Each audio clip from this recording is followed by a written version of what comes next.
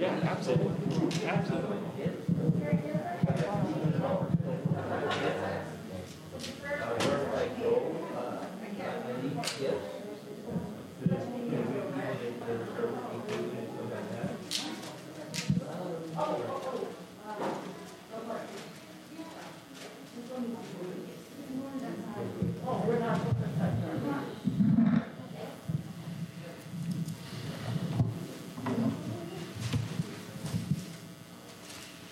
I have eye contact. That's significant. The talking ceases and I see eyes. Maybe I should just sit here and enjoy it, huh? That's ego. I do have an ego, but I try to keep it under control, okay? Good morning. Good morning. Well, here we are, and I know that a lot of you are experiencing frustration over the COVID restrictions that we have to deal with. Absolutely. So let me read a statement here. Thanks to everyone for working with us on our COVID restrictions. As you all know, the guidelines change. Currently, we still need to do the following. Number one, everyone over 4 years old should wear a mask at all times when in the building, except when we take communion. Please stay 6 feet apart. That means sitting on every other pew. Outside the building, please fellowship at a distance of 6 feet apart. When sitting in the church pews, households may sit together. Other households should stay 6 feet apart. We are required to designate a person as distancing monitor. These people are true safety servants. If they ask you to move, please be pleasant and oblige. We want everyone who attends to be safe and feel safe. Please honor your brothers and sisters by respecting these safeguards. We will update them as the pandemic changes and the recommendations change.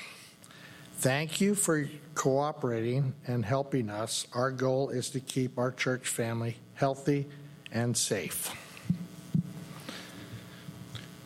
So now, welcome to everybody, especially welcome if you're visiting with us today. This is the first day of the week, and therefore it's a special day. We acknowledge and celebrate the resurrection of Christ. And today is a little extra special for some because it is known as Easter. So much of the world is celebrating the resurrection of Christ today. About almost 2,000 years ago, a letter was written in the first century. I'd like to read an excerpt from that letter as we begin our worship today. It is written by the Apostle Paul to the church in Corinth. We know it today as 1 Corinthians. And this excerpt is from chapter 15, verses 12 through 20. And it says, "But if it is preached that Christ has been raised from the dead, how can some of you say that there is no resurrection of the dead? If there is no resurrection of the dead, then not even Christ has been raised.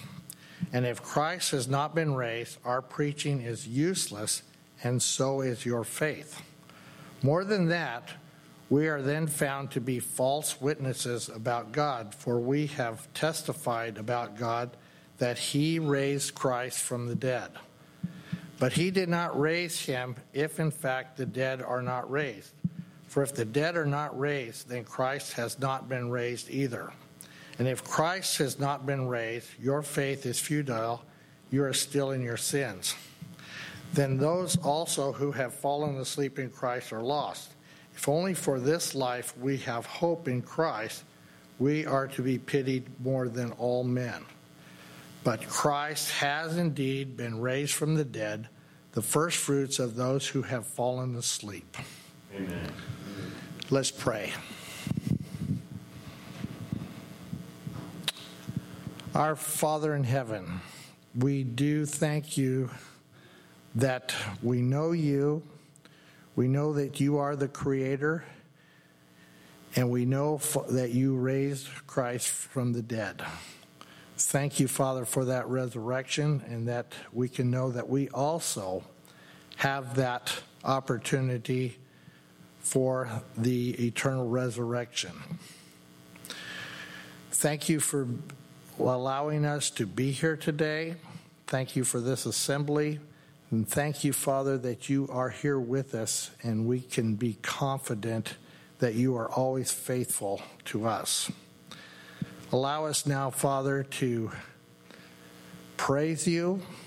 Allow us to worship you in spirit and truth, and to acknowledge that you are the only true and living God, and the one who deserves all the glory. Thank you again for Jesus. It's in his name we pray. Amen.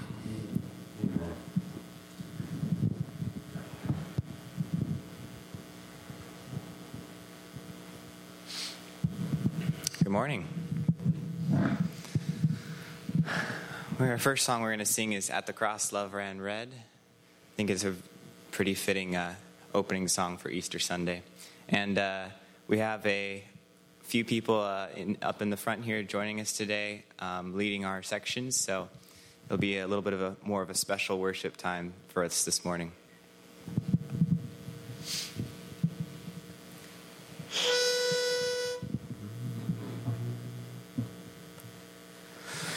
There's a place where mercy reigns and never dies.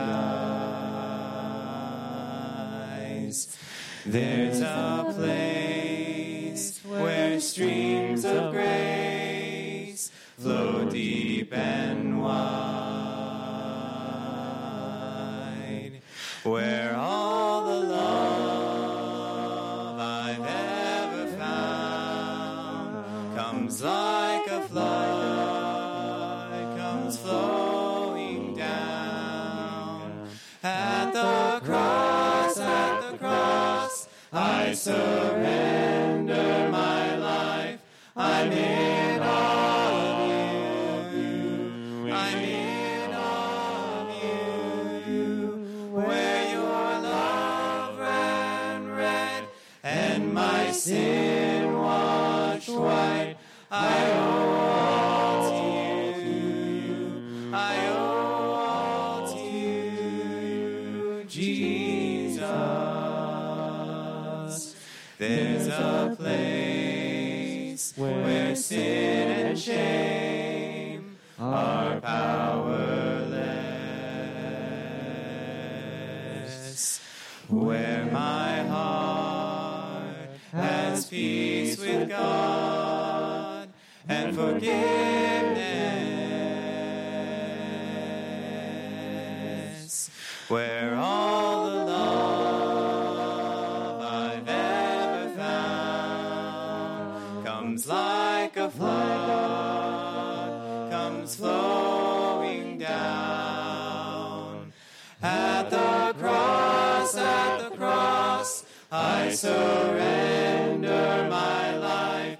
I'm in awe of you. I'm in awe of you. Where your love ran red and my sin washed white, I owe all to you. I owe all to you.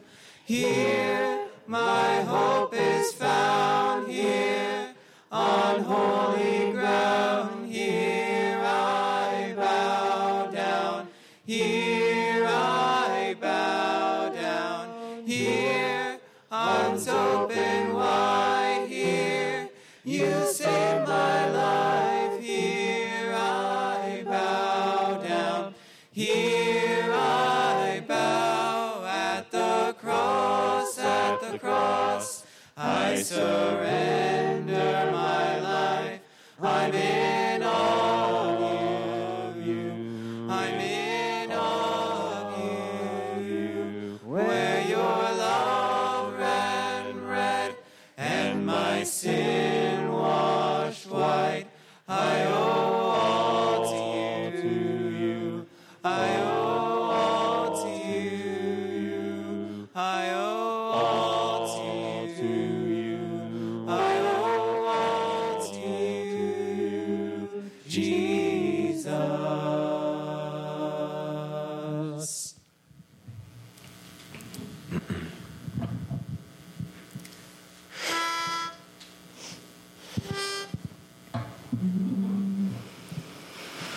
Low in the grave he lay, Jesus my Savior, waiting the coming day. Jesus my Lord, up from the grave he arose with a mighty triumph for his foes. He arose a victor from the dark domain, and he lives forever with his saints to reign. He arose, he arose, hallelujah, Christ arose. Vainly they watch his bed, Jesus my Savior. Vainly they seal the dead, Jesus my Lord. Up from the grave he arose with a mighty triumph for his foes. He arose a victor from the dark domain, and he lives forever with his saints to reign. He arose, he arose, hallelujah, Christ arose.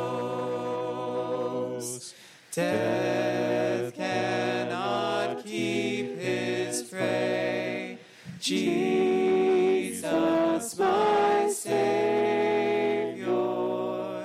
He tore the bars away, Jesus my Lord. Up from the grave he arose with a mighty triumph for his foes. He arose a victor from the dark domain, and he lives forever with his saints to reign. He arose, he arose, hallelujah, Christ arose.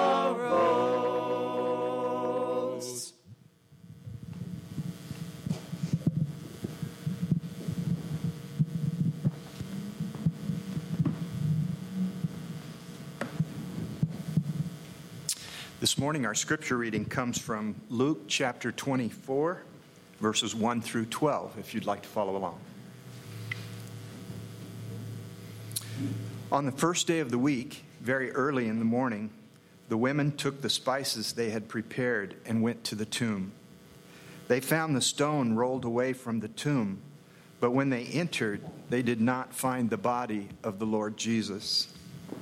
While they were wondering this, suddenly 2 men in clothes that gleamed like lightning stood beside them.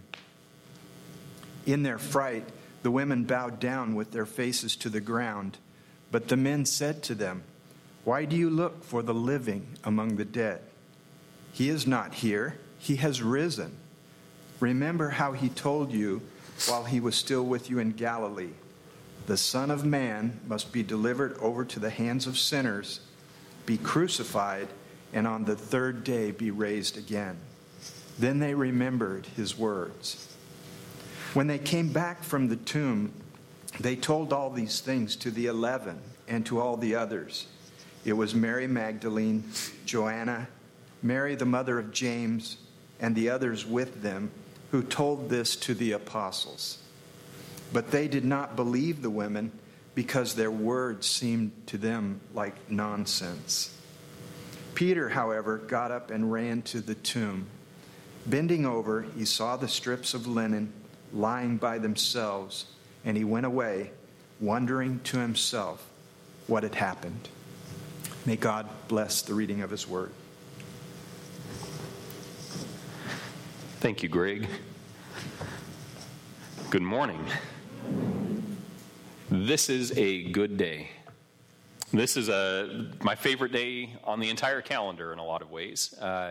We recognize that we can celebrate the resurrection of Christ every day of our lives. That this is, in fact, for Christians, the thing that we hang our hopes on. It is where our identity is drawn from. It is a defining moment for who we are as a community, and we believe the defining moment in history. This is the thing that changes our entire understanding of existence. And so this morning, it can be routine to remember the resurrection of Christ, but I want us this morning to recognize that of all the dates in history that we can celebrate, all the things that have happened, of all of the moments in time that we can be excited over, this is it. There is nothing greater in the history of humanity than the resurrection of Christ. See, we look forward to a day when Christ will return and we will be brought into community with God the Father, God the Son, God the Holy Spirit in a way that even now we are only foreshadowing that time. We are blessed in that the Spirit of God resides within us. We are blessed in that we know the Spirit in a way that no people before Christ really understood the Spirit. We are blessed in that we have an understanding of who Jesus is, what his mission was as he came to this earth, as he lived and died and was resurrected, and then he ministered to his disciples after his resurrection so that they might have what they needed in order to go share this with the world. And we have an open line of communication with the Father as a result of all of this. That's great. And we look forward to a time where that will be even fuller and more enriching and more wonderful. But none of that would have been possible were it not for the resurrection of Christ. And Jesus spends a tremendous amount of time in the Gospel of Luke, in all of the Gospels really, preparing his disciples for the day that he will die. And he constantly tells them, "And then I will rise from the dead." In fact, in Luke, he specifically tells his disciples after the transfiguration, which Kyle shared with us a while back, don't tell anybody about this. Keep it under your hats. Don't proclaim to them the glory that you've seen in this moment until I have risen. Jesus forecasts the resurrection. And as Greg read to us this morning, what I find outstanding about that is that even though he's told them repeatedly, I'm going to die and I'm going to rise again, they still don't get it when it actually happens. I want you to think about the words that Greg had read, that the women see that he has risen. They have an experience that confirms to them the words that Jesus had said. The angels explain to them, it's just as he said it was going to be. If you read the Gospel of John, Mary Magdalene and Jesus have a moment in the garden where she sees him, where he calls her name. She knows that this has happened. And they go back, the women go back, and they tell the disciples what has happened, and they think that they're crazy. They're shocked at the things that they have to say. No, this can't possibly be. And Peter, who goes and sees the empty tomb, the words there at the end, he wonders what has happened. What I love about that is that they're prepared through the gospel, through the ministry, the life of Christ, for exactly this moment. And they still struggle to understand what's happened. Because this has never happened in history before. Now, mind you, Jesus himself has risen people from the dead at this point in the gospel. But nobody raised Jesus. Jesus rose.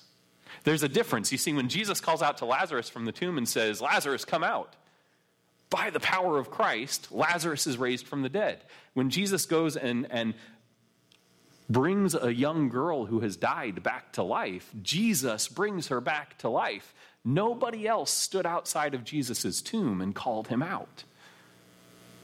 Nobody laid hands on his body to raise him from the dead. And 3 days after he had died, or on the third day, I should say, he rose from the dead. In quiet. In a way that was mostly unwitnessed. Now, there are some guards that are quite shooken up over the situation who might say, "No, we witnessed something. We don't know what we saw, but it was terrifying." But it was mostly a quiet event that was confirmed later by the appearance of Christ, by the appearance of angels, the testimony of angels. And when the first witnesses to the gospel, the women, go back to tell the men, "Hey, this is what has happened. This is the good news." They're like, "I don't know about this. Hold on a second. I'm going to go confirm this for myself. Let me see about this. I'm not buying the story unless I see it with my own eyes." And he goes back to the tomb and he wonders what has happened.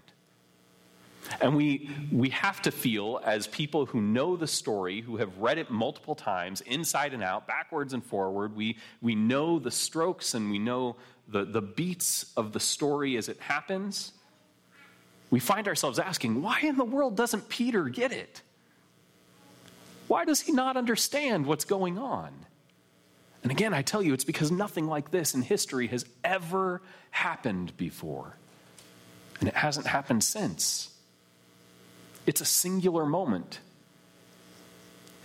And so we move forward in the gospel from this moment where Peter is kind of shaking his head in disbelief. I know what the women said. I don't know. Is that what really happened?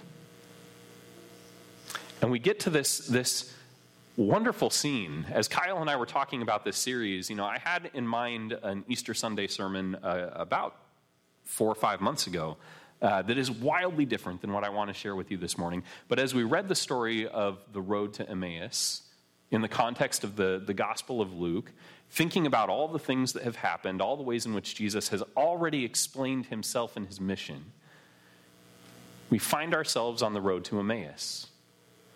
It says that very day, two of them, meaning disciples, were going to a village named Emmaus, about 7 miles from Jerusalem. And they were talking with each other about all these things that had happened. While they were talking and discussing together, Jesus himself drew near and went with them, but their eyes were kept from recognizing him. And he said to them, "What is this conversation that you are holding with each other as you walk?" I love this moment. First of all, Jesus has kind of obscured himself in a way that they don't quite recognize him. I don't know if this is the Spirit's doing, if maybe he's wearing a hood, all sorts of different ways that he could mask his identity. But Jesus invites himself into the conversation that they're already having. A random traveler on the road to Emmaus. And their response is incredible to me. This is the road that they're walking down. We don't know for sure exactly where Emmaus was. Now, fortunately, the Bible tells us it was about 7 miles away from Jerusalem, okay? So we have some archaeological sites that we can kind of identify, and the most likely one I've put up on the screen here for you is 7 to 5 miles from the town center of Jerusalem to Emmaus itself. And if you look at the topography here, it's kind of an uphill climb. So you come down out of Jerusalem, and then you begin a slow ascent to Emmaus. And there's a river that runs through there. It's, not an insignificant place. In fact, Emmaus is supposed to be like a restful, almost an oasis in some ways. And Jesus walks along the road with them to Emmaus. I want you guys to have this geography in mind as we're talking about it. You can see Emmaus is kind of in the foothills of this region. It's a long walk. It's maybe a little bit difficult after you get out of Jerusalem itself to get to Emmaus. And these men have kind of resigned themselves to the walk. They're leaving Jerusalem. And the conversation they have is a conversation of departure. It's not a conversation of celebration. It's not a conversation of joyfulness. It's not a hopeful conversation. And they stood still, looking sad. Then one of them, named Cleopas, answered him, "Are you the only visitor to Jerusalem who does not know the things that have happened there in these days?" What I love is that Jesus doesn't say, "Of course I know. Of all the people in the world who could possibly know what happened in Jerusalem, I'm the one." Instead, he invites them to tell the story. What things? What happened in Jerusalem? What do I need to know about? And this is where Jesus almost hears a gospel sermon. I want you to listen to the words that they use. "And they said to him, 'Concerning Jesus of Nazareth, a man who was a prophet, mighty in deed and word before God and all the people, and how our chief priests and rulers delivered him up to be condemned to death and crucified him.'" And we'll stop there for just a second. I want you to hear those words. This is like almost the Nicene Confession. It's almost like the story that the church has told over and over again about Jesus. If we just stopped right here and we added on the resurrection, we'd be a long way towards Christian orthodoxy out of the mouths of these two men. But we had hoped that he was the one to redeem Israel. But we had hoped he was the one to redeem Israel. Yes, and beside all this, it is now the third day since these things happened.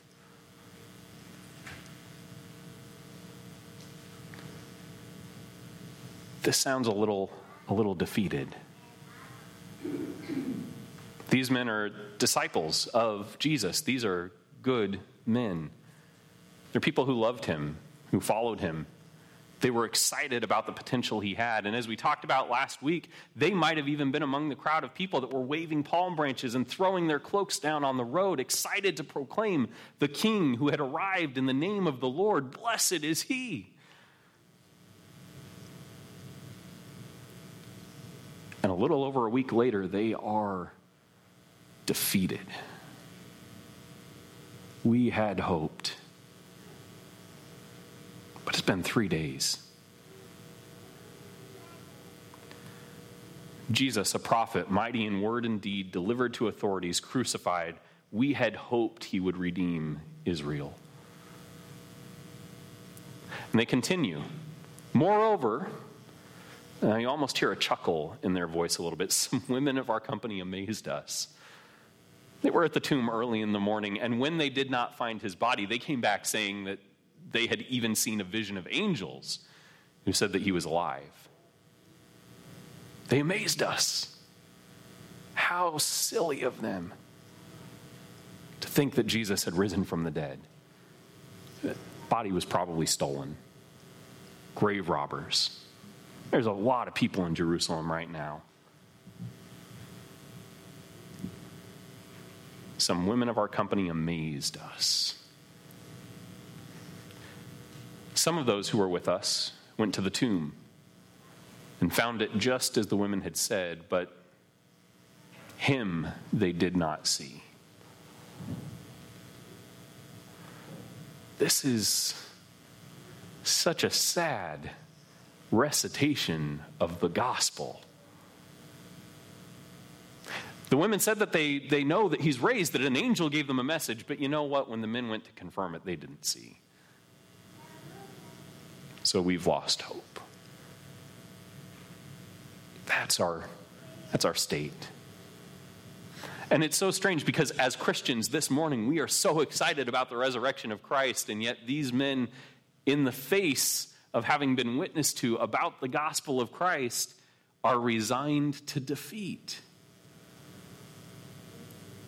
As if they hadn't heard the message of Jesus over and over ringing in their ears. The Son of Man will be betrayed. The Son of Man will die. And on the third day, he will rise again.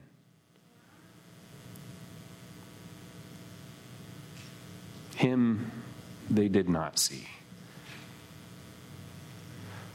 And this is where Jesus turns the tables. And he said to them, "O foolish ones and slow of heart to believe all that the prophets have spoken. Was it not necessary that the Christ should suffer these things and enter into his glory?" And beginning with Moses and all the prophets, he interpreted to them in all the scriptures the things concerning himself.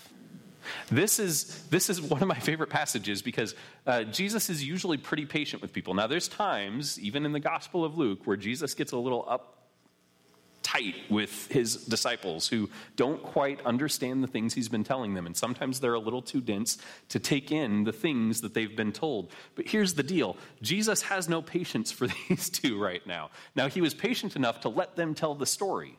He asked them to tell the story. He wanted to know what was troubling them. Jesus is concerned, as we said at the very beginning of this series, with the whole person. He's concerned with their well-being, and them rehearsing the story, telling him what troubles them, is important to him. He lets them tell the story, and then he identifies where their story falls short, and he makes the story better. He gives them the context that they need to understand the good news that they are right now, in this moment, encountering. He says, "You fools, so slow of heart. This was necessary. All of this had to happen." And what I love about it is that then he goes back and he gives them like an on-the-road Bible lesson, okay? They're walking uphill. Jesus is walking uphill, and he's teaching them through the entire Old Testament all the ways in which they were supposed to understand exactly what had happened based on the things that had started with Moses. When we talk about Moses, we're not just talking about the book of Exodus. We're talking about the Pentateuch, the law, the pieces of the Bible that are the earliest writings about God's work for humanity through history.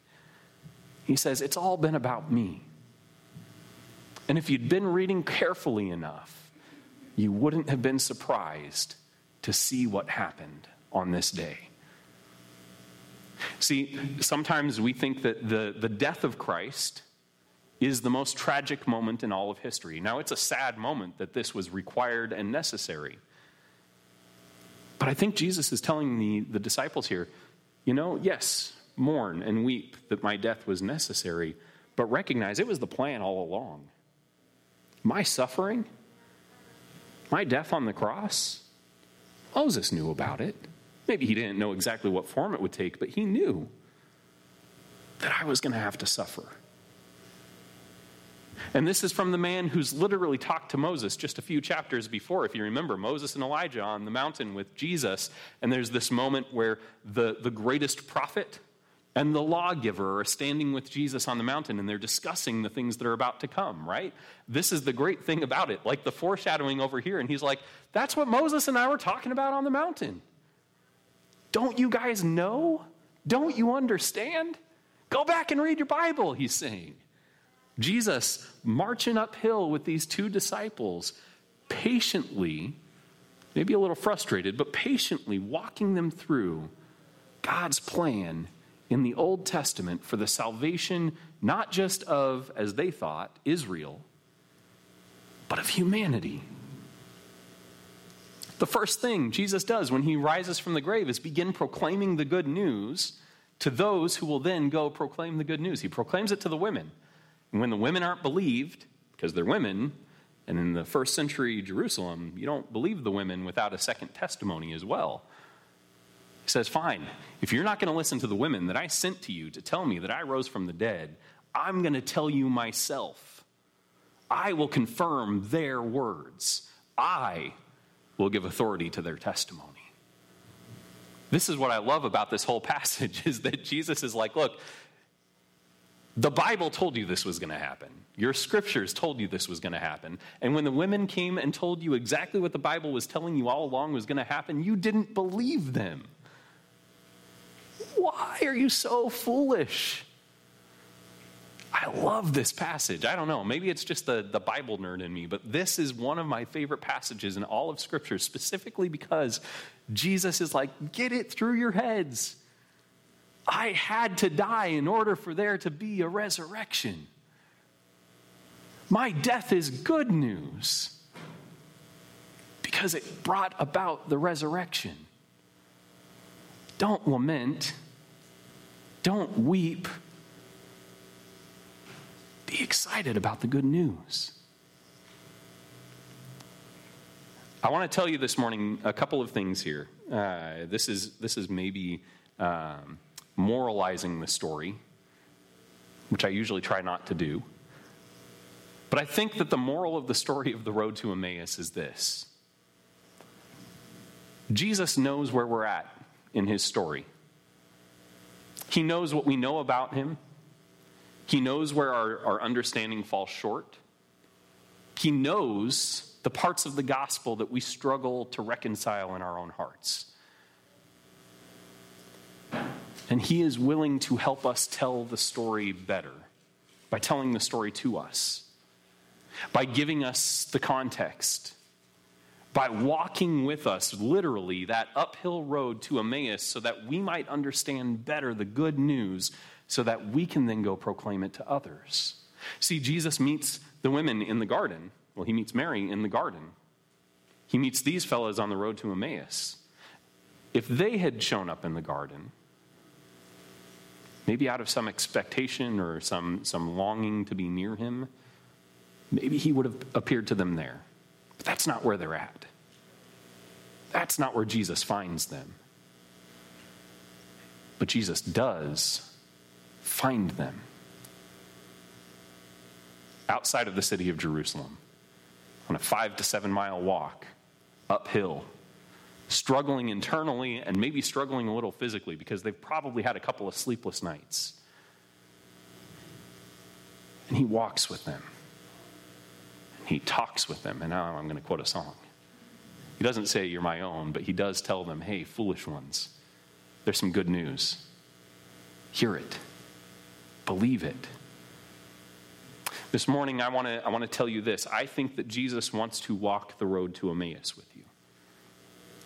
Whether you already believe in the resurrection or not, Jesus wants to help you understand the story of the gospel better than you did yesterday. If your understanding of the resurrection is lacking, Jesus wants you to have a broader and more beautiful understanding of the resurrection. He wants you to come to faith in the resurrection, the good news that the Christ must suffer and die and rise again. That is something that Jesus wants for you. If you don't know the beauty of the resurrection, it's not because Jesus is trying to hide it from you. Jesus will walk uphill with you, spiritually and physically, to make sure that you get the message. But you have to be willing to hear it.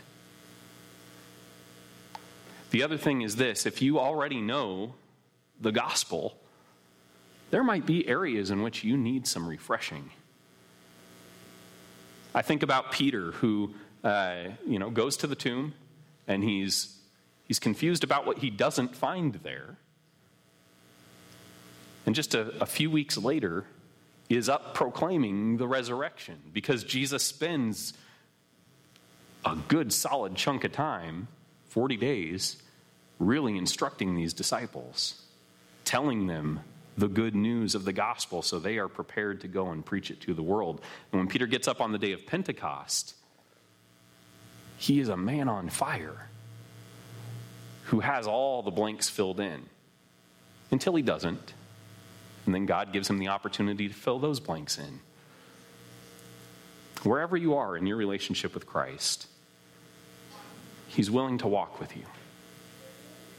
He's willing to help you tell the story better, to know the story better, to make the story your own. And where you have trouble and sorrow and doubt and difficulty in understanding and processing exactly what this good news is, he's willing to shake his head and say, "Oh, you foolish one. Don't you know how much I love you?" Those times where we walk away dejected from a situation that he's invited us into, thinking, "I have failed so miserably. I don't belong in this place anymore. This is these disciples leaving Jerusalem. We don't belong here. This is not what we thought it was. We didn't understand what we were in. My hope is gone." Jesus says, "No, I'm not done with you yet. I have more of the story to tell you." Let's pray. Our Father in heaven, we are foolish and stubborn. And sometimes we really struggle to understand the gospel in the way that you have provided it to us.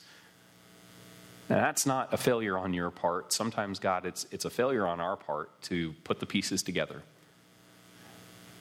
But this morning, for Christians, for people who have a faith in Jesus, the good news is that even as we are lacking, you will walk with us. That you will come alongside us. You will hear our hurt, our sorrow, our lack of hope sometimes, and you will make it well. Just help us to be willing to make that walk with you and to recognize that we are not alone on the road that lies ahead of us. As you tell your disciples at the end of the Gospels, "I will be with you always, even to the end of the age." As you tell us in the Gospel of John that you will send your Comforter to be with us. As we know that we have the avenue of prayer to approach the Father, to stand before the throne in your name, and to cry out with our concerns, our difficulties, our frustrations, our shortcomings. Help us to embrace this good news, because God, sometimes we just think that the gospel stops at the resurrection, but Father, there is so much more good news that comes after as you mold us and shape us and work on our hearts and help us to become more and more the people you long for us to be. The good news of the arrival of the Spirit in our lives, the good news of your church at work in the world. God, we recognize that some of us struggle. We get to Friday, we get to the crucifixion, and we really struggle to move beyond your death.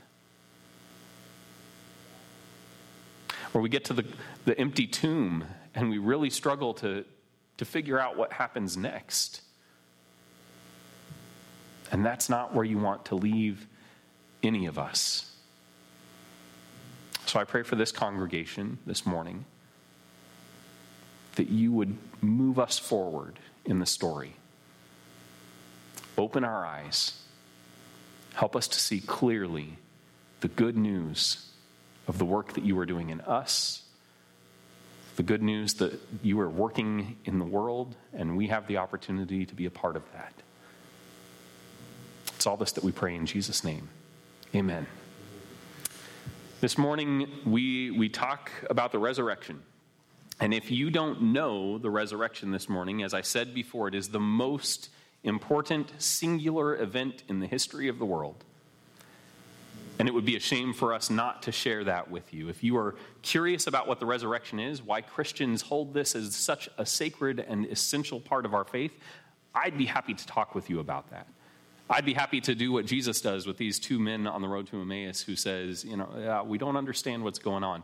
I'd be happy to sit down and talk through the resurrection with you. Our elders would be happy to visit with you about that. If you're a Christian and you are struggling, even after an understanding of the resurrection, to know what story God is telling in your life, what the next steps are, We want to help you with that as well. Our elders can help you with that. I can help you with that. This morning I'm helping sing, so I won't be in the back of the auditorium, but I'm positive if you need someone to visit with and you head towards the back of the auditorium, one of our elders will meet you there to talk and visit with you. If not today, sometime this week, be praying for God to open your eyes to the story he's telling in your life, how he's living out the gospel through you so that you might have a more full understanding of the gospel. Let's stand and sing.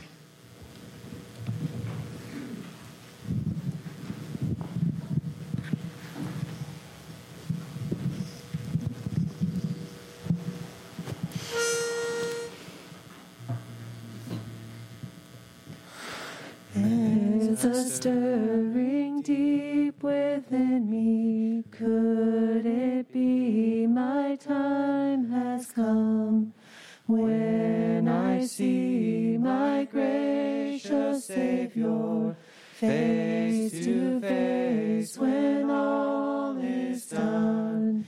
Is that his voice I am hearing? Come away, my precious one. Is he calling me?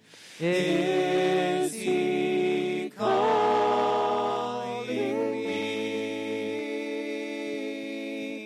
I will rise up, I'll rise up, then I'll bow down, lay my crown at his precious wounded feet. There's a stirring deep within me. Could it be my time has come when I see my gracious Savior face to face when all is done? Is that his voice I am hearing? Come away, my precious one. Is he calling me? Is he calling me? I will rise up, I'll rise up, then I'll bow down, lay my crown at his precious wounded feet. I will rise up, I'll rise up, then I'll bow down, lay my crown at his precious wounded feet. There's a stirring deep within me. Amen. Please be seated.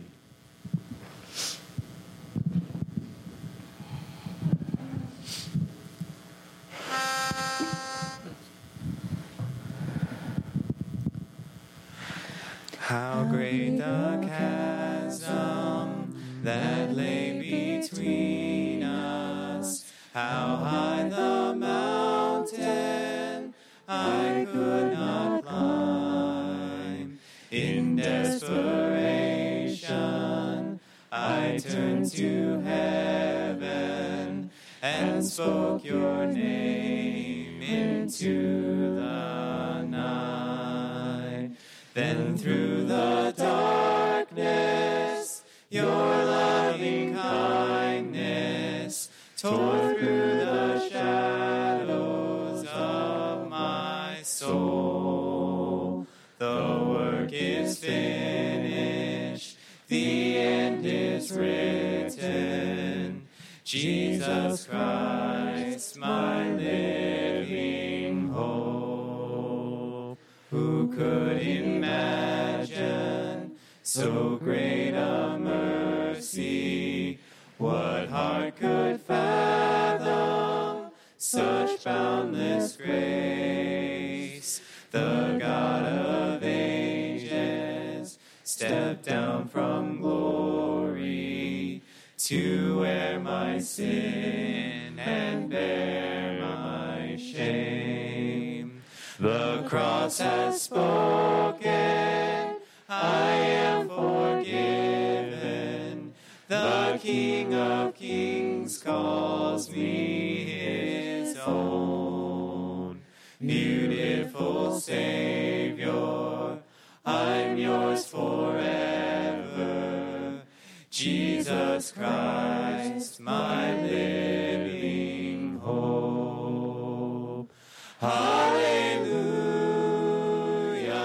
praise the one who set me free. Hallelujah,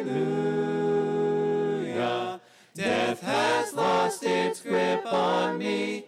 You have broken every chain.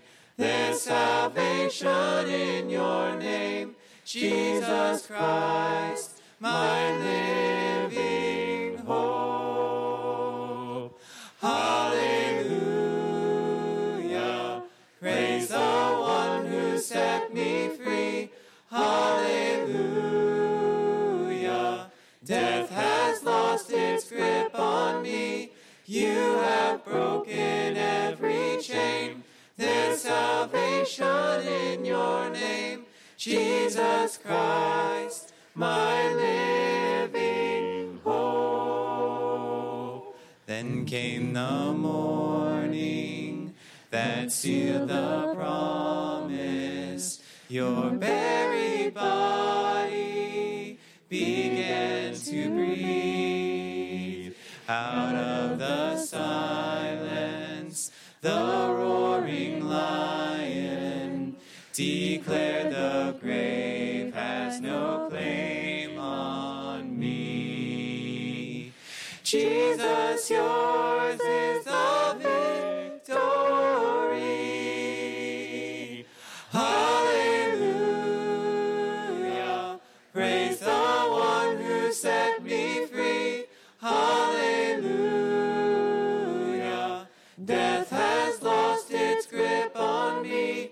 You have broken every chain. There's salvation in your name, Jesus Christ, my living hope. Hallelujah, praise the one who set me free. Hallelujah,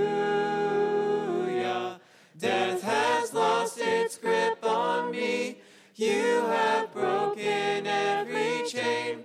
There's salvation in your name, Jesus Christ, my living hope. Jesus Christ, my living hope.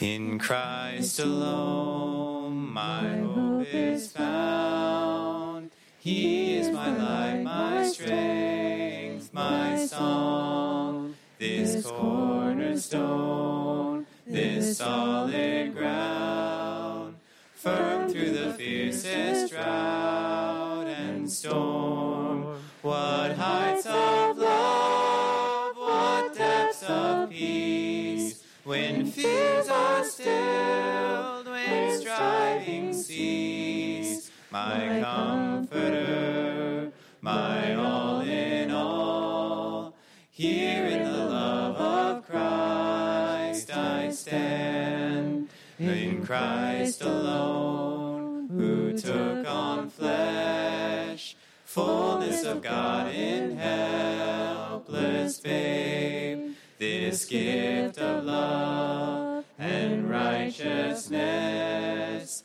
scorned by the ones he came to save, till on that cross as Jesus died, the wrath of God was satisfied. For every sin on him was laid. Here in the death of Christ I live. There in the ground his body lay. Light of the world by darkness slain, then bursting forth in glorious day. Up from the grave he rose again, and as he stands in victory, sin's curse has lost its grip on me. For I am his, and he is mine, bought with the precious blood of Christ. No guilt in life, no fear in death. This is the power of Christ in me. From life's first cry to final breath, Jesus commands my destiny. No power of hell, no scheme of man can ever pluck me from his hand, till he returns or calls me home. Here in the power of Christ I'll stand. No power of hell, no scheme of man can ever pluck me from his hand, till he returns or calls me home. Here in the power of Christ I'll stand.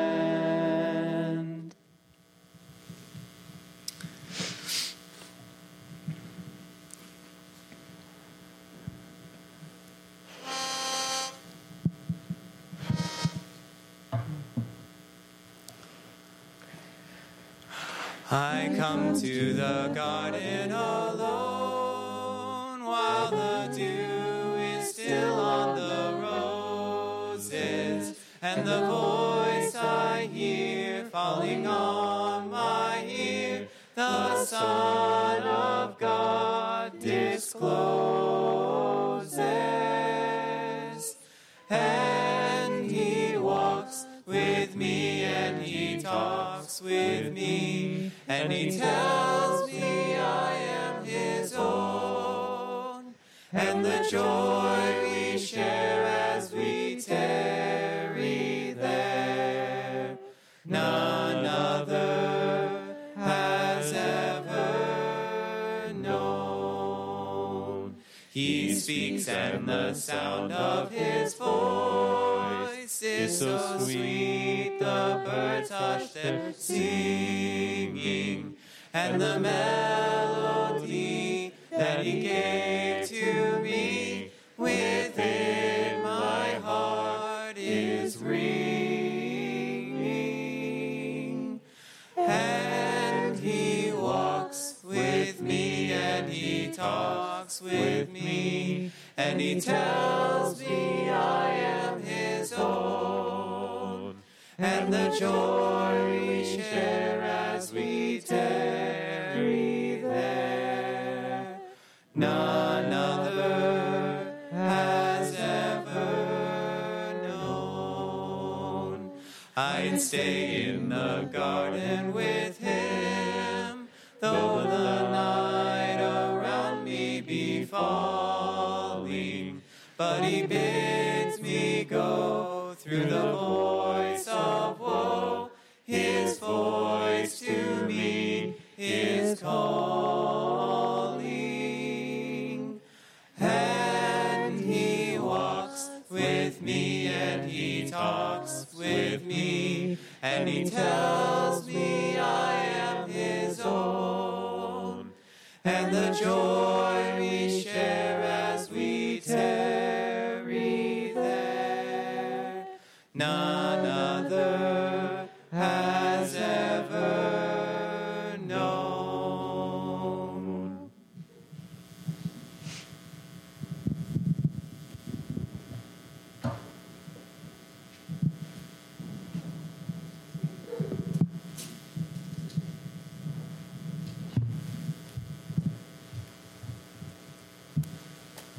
Good morning. Morning.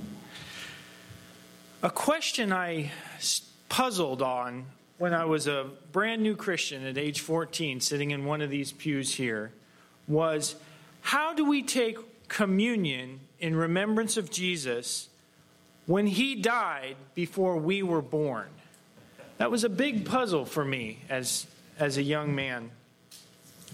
One way I entered into this thought was, how do I remember my grandma, Frances Harley, who also died before I was born? There are a few ways I do that. Number one was regular meals, times to get together, quiet down a little bit, and remember.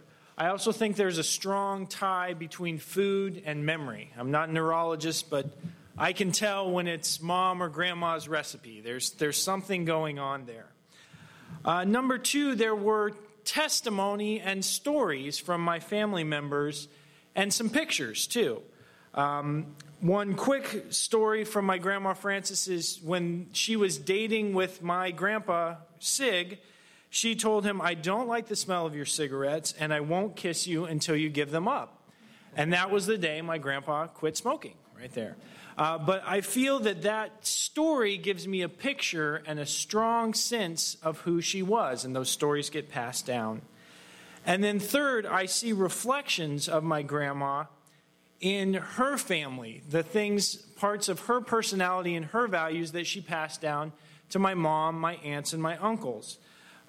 When I see her reflection in my mom, I get a very strong belief that my grandma Frances was hardworking, very kind and good with children, and very loving.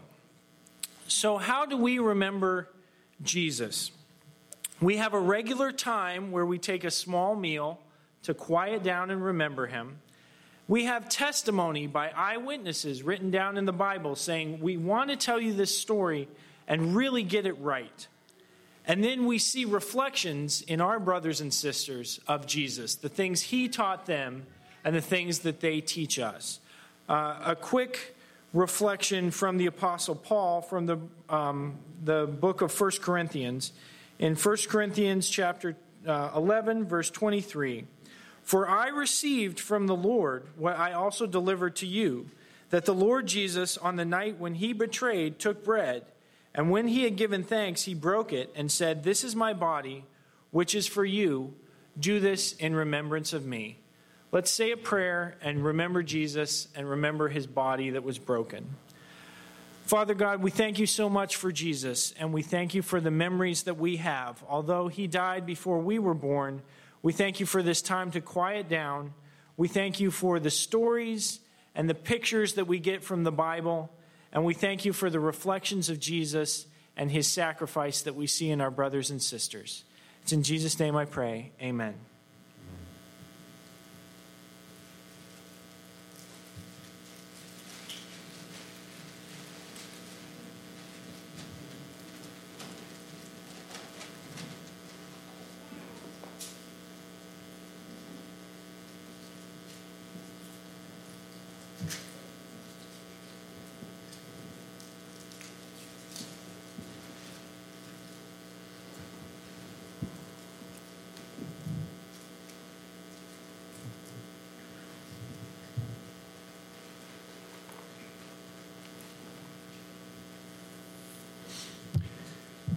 Continuing on from 1 Corinthians, in the same way, he also took the cup after supper, saying, "This cup is the new covenant in my blood. Do this as often as you drink it, in remembrance of me. For as often as you eat this bread and drink this cup, you proclaim the Lord's death until he comes. I'd like to key in on two phrases there: the new covenant in Jesus' blood and proclaiming the Lord's death until he comes. The Lord's Supper, the actual elements are wonderfully simple. And it's not a huge ceremony where we're up and moving around, but it's not a passive thing either. When we do this, we are under a new covenant, a new promise from Jesus, and we are proclaiming the Lord's death until he comes back and is resurrected. That new covenant is that we believe that Jesus was born, he lived as a man here on earth, he was a man and the Son of God at the same time. He died, he was buried in the tomb. After 3 days, he was resurrected, and later he ascended, and he rules now with God in heaven. And that when we believe this, we confess our sins and are baptized, we'll have eternal life with Jesus in heaven.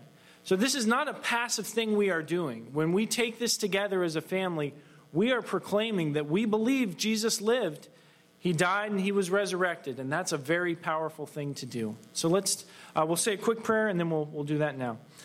Father God, we thank you so much for the blood. And we're sorry for the death of Jesus and that our sin had part of that. But we're so thankful for forgiveness. And we're so thankful that Jesus rose again after his death, and that we'll be with him in heaven. It's in Jesus' name I pray. Amen.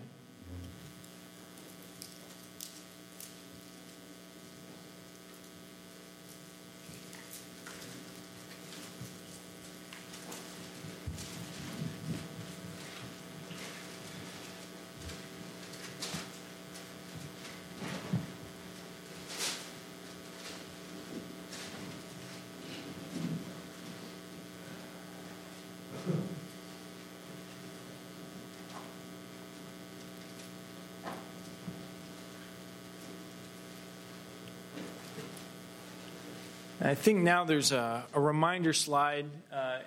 Should be, if you'd like to give to the work here. Any work in life takes investment, right? It takes money, it takes time, it takes hard work and effort. So if you'd like to contribute, there's 3 ways to give. You can mail or drop in a check. You can set up giving through your bank, or you can. There's a link on our website. So thank you.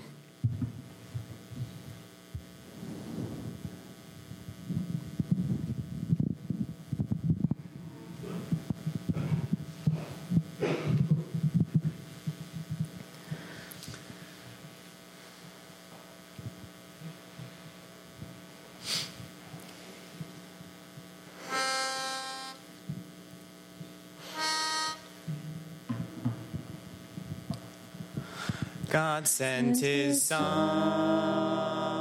they called him Jesus. He came to love, heal, and forgive. He lived and died to buy my pardon. An empty grave is there to prove my Savior lives. Because he lives, I can face tomorrow. Because he lives, all fear is gone. Because I know he holds the future, and life is worth the living just because he lives. How sweet to hold a newborn baby and feel the pride and joy he gives. But greater still, the calm assurance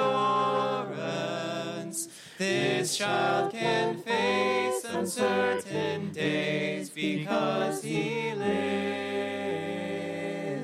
Because he lives, I can face tomorrow. Because he lives, all fear is gone. because I know He holds the future, and life is worth the living just because He lives. And then one day I'll cross that river, I'll fight life's final war with pain, and then as death gives way to victory, I'll see the lights of glory, and I'll know He reigns. Because He lives, I can face tomorrow. Because He lives, all fear is gone. Because I know He holds the future, and life is worth the living just because He lives.